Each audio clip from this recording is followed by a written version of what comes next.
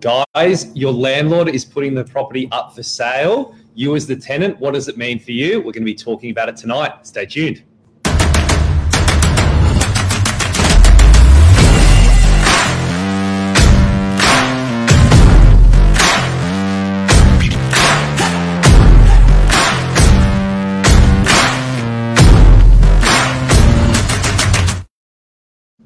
Good evening, Billy. Hey, oh my God, what's happened to my hair? Could have put more wax in it. How you going? Good. Yourself? Doing well. Another Monday night news, guys. And tonight we're going to be talking about landlords and tenants and selling property.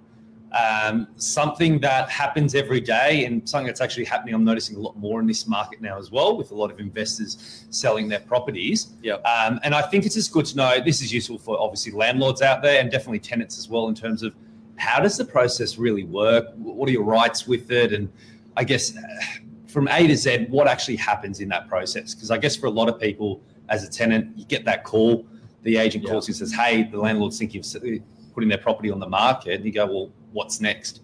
And I think it's just good to be informed in terms of how the process works, so that way it's less of a daunting, scary time. It's definitely not a situation you find yourself in regular. And throughout your sort of renting career, hopefully it only happens once. Appreciate from an agent's perspective, it's definitely an inconvenience. There is no doubt about it. But there's little tips and tricks we can give you tonight from a tenant's point of view. And I think from where we've seen our most successful campaigns go, what they have in common when you've got a tenancy in place. And I think that's important for an owner to recognise as well. Well, that's the thing, because at the end of the day, you're both in it together. Like, the tenant's part of that property, there's a lease in place, the owner wants to sell their property, and the owners have the right to sell their property with a tenant in there.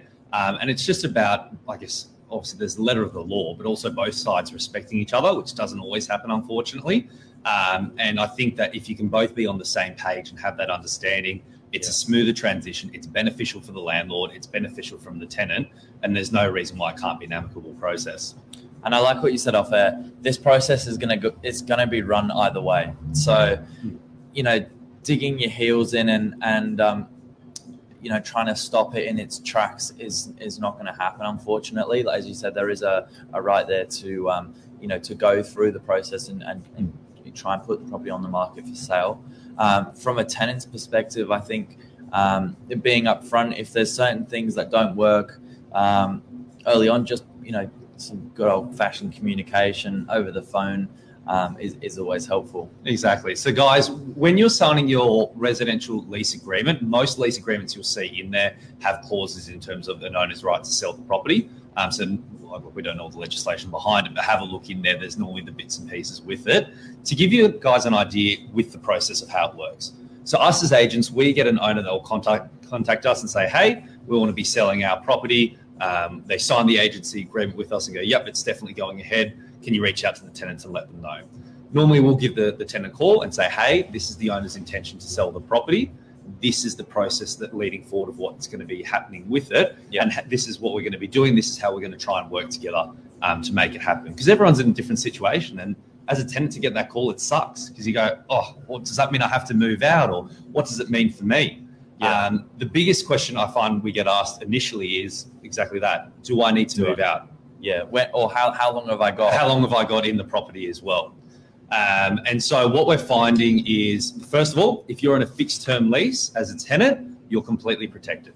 So that fixed term lease till, let's say, we're in March now, let's say your lease is until December this year, you do not have to move out of the property. The landlord can't force you out unless you come to an arrangement between the two of you. You can stay in the property. The lease remains with the property. So an investor buying the property, or even an owner-occupier buying the property, they're buying it with the lease in place. If you're on a periodic lease, a month to month, the vendor obviously can give notice to potentially ask you to vacate the property. In saying that's always the situation, even if it's not coming for sale as well. So when that agent gives you the call, they'll normally run you through, this is a sales process. We're looking to get the photographer through at a certain time and the videographer and whatever access they're asking for. They do have to give you ample notice for that. So initially it's 2 weeks, and obviously we put it forward in writing as well. And then afterwards, the agent is entitled to reasonable access to be able to show the property for sale.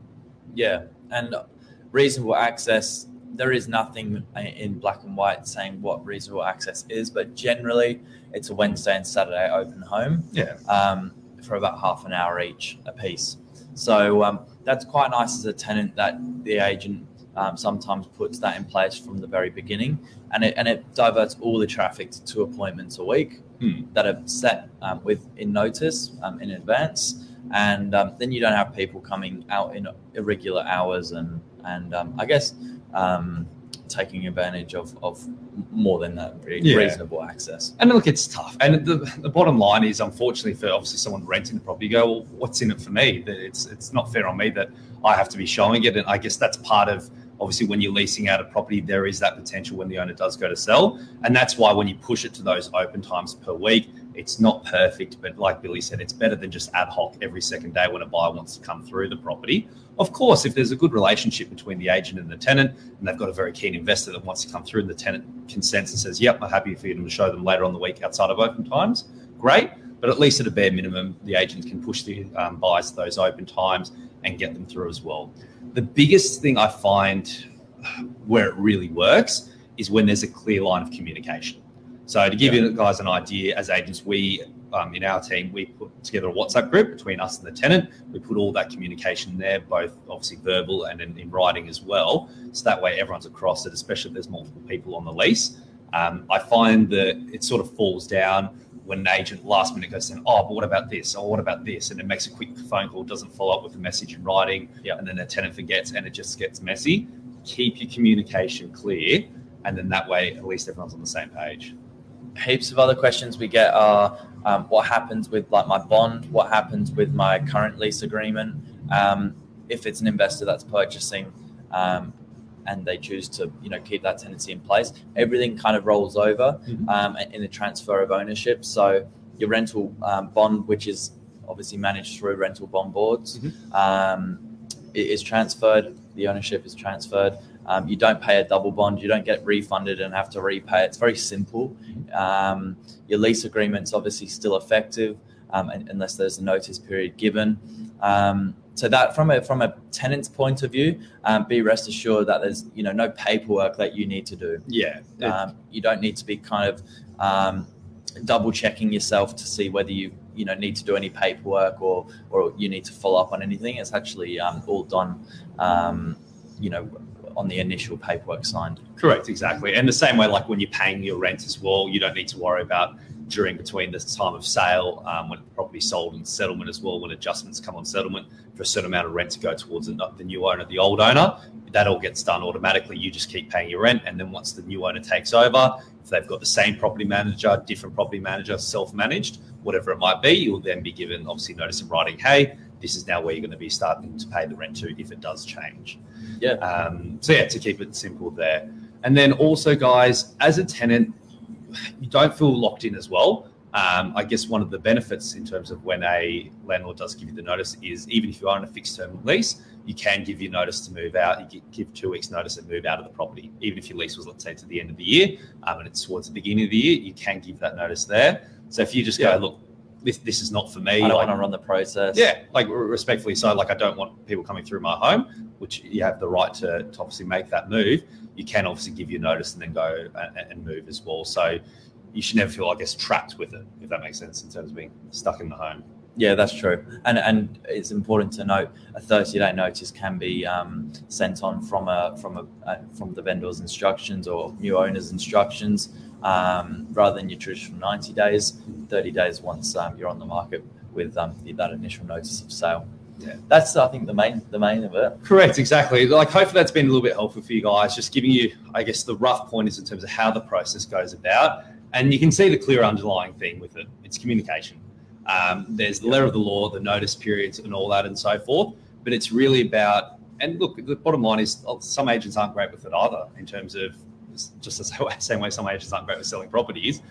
There has to be that proper communication. There has to be that level of respect there as well, where, like, as agents, we're going into people's homes, and with these guys here who's renting out the property, they're not the ones selling it, they're not the ones benefiting from it. So it's just about being respectful of that and trying to work the best we can. And the bottom line is, unfortunately, not always going to see eye to eye between the landlord and the tenant. That's just the nature of it when the sale process comes. But it's about trying to find that middle ground where both parties at least can feel like, hey, I'm being heard and I'm being looked at. Yeah, and there's definitely ways to try and negotiate around that. I think if you're struggling and you're on the market with an agency, or you're having difficulty working away around the tenant, there's definitely a process for it. There's definitely a skill behind it. We're very fortunate. Our local core market, we do we say maybe 40% investment properties, 60% owner occupiers, maybe 70-30. So we get a lot of experience around that. So if you're ever struggling, reach out, and happy to help. That's it. Guys, we hope it's been helpful tonight, running through it. Any other questions, pop it in there as well. Billy and I are happy to answer it, and have a good evening. Have a good night.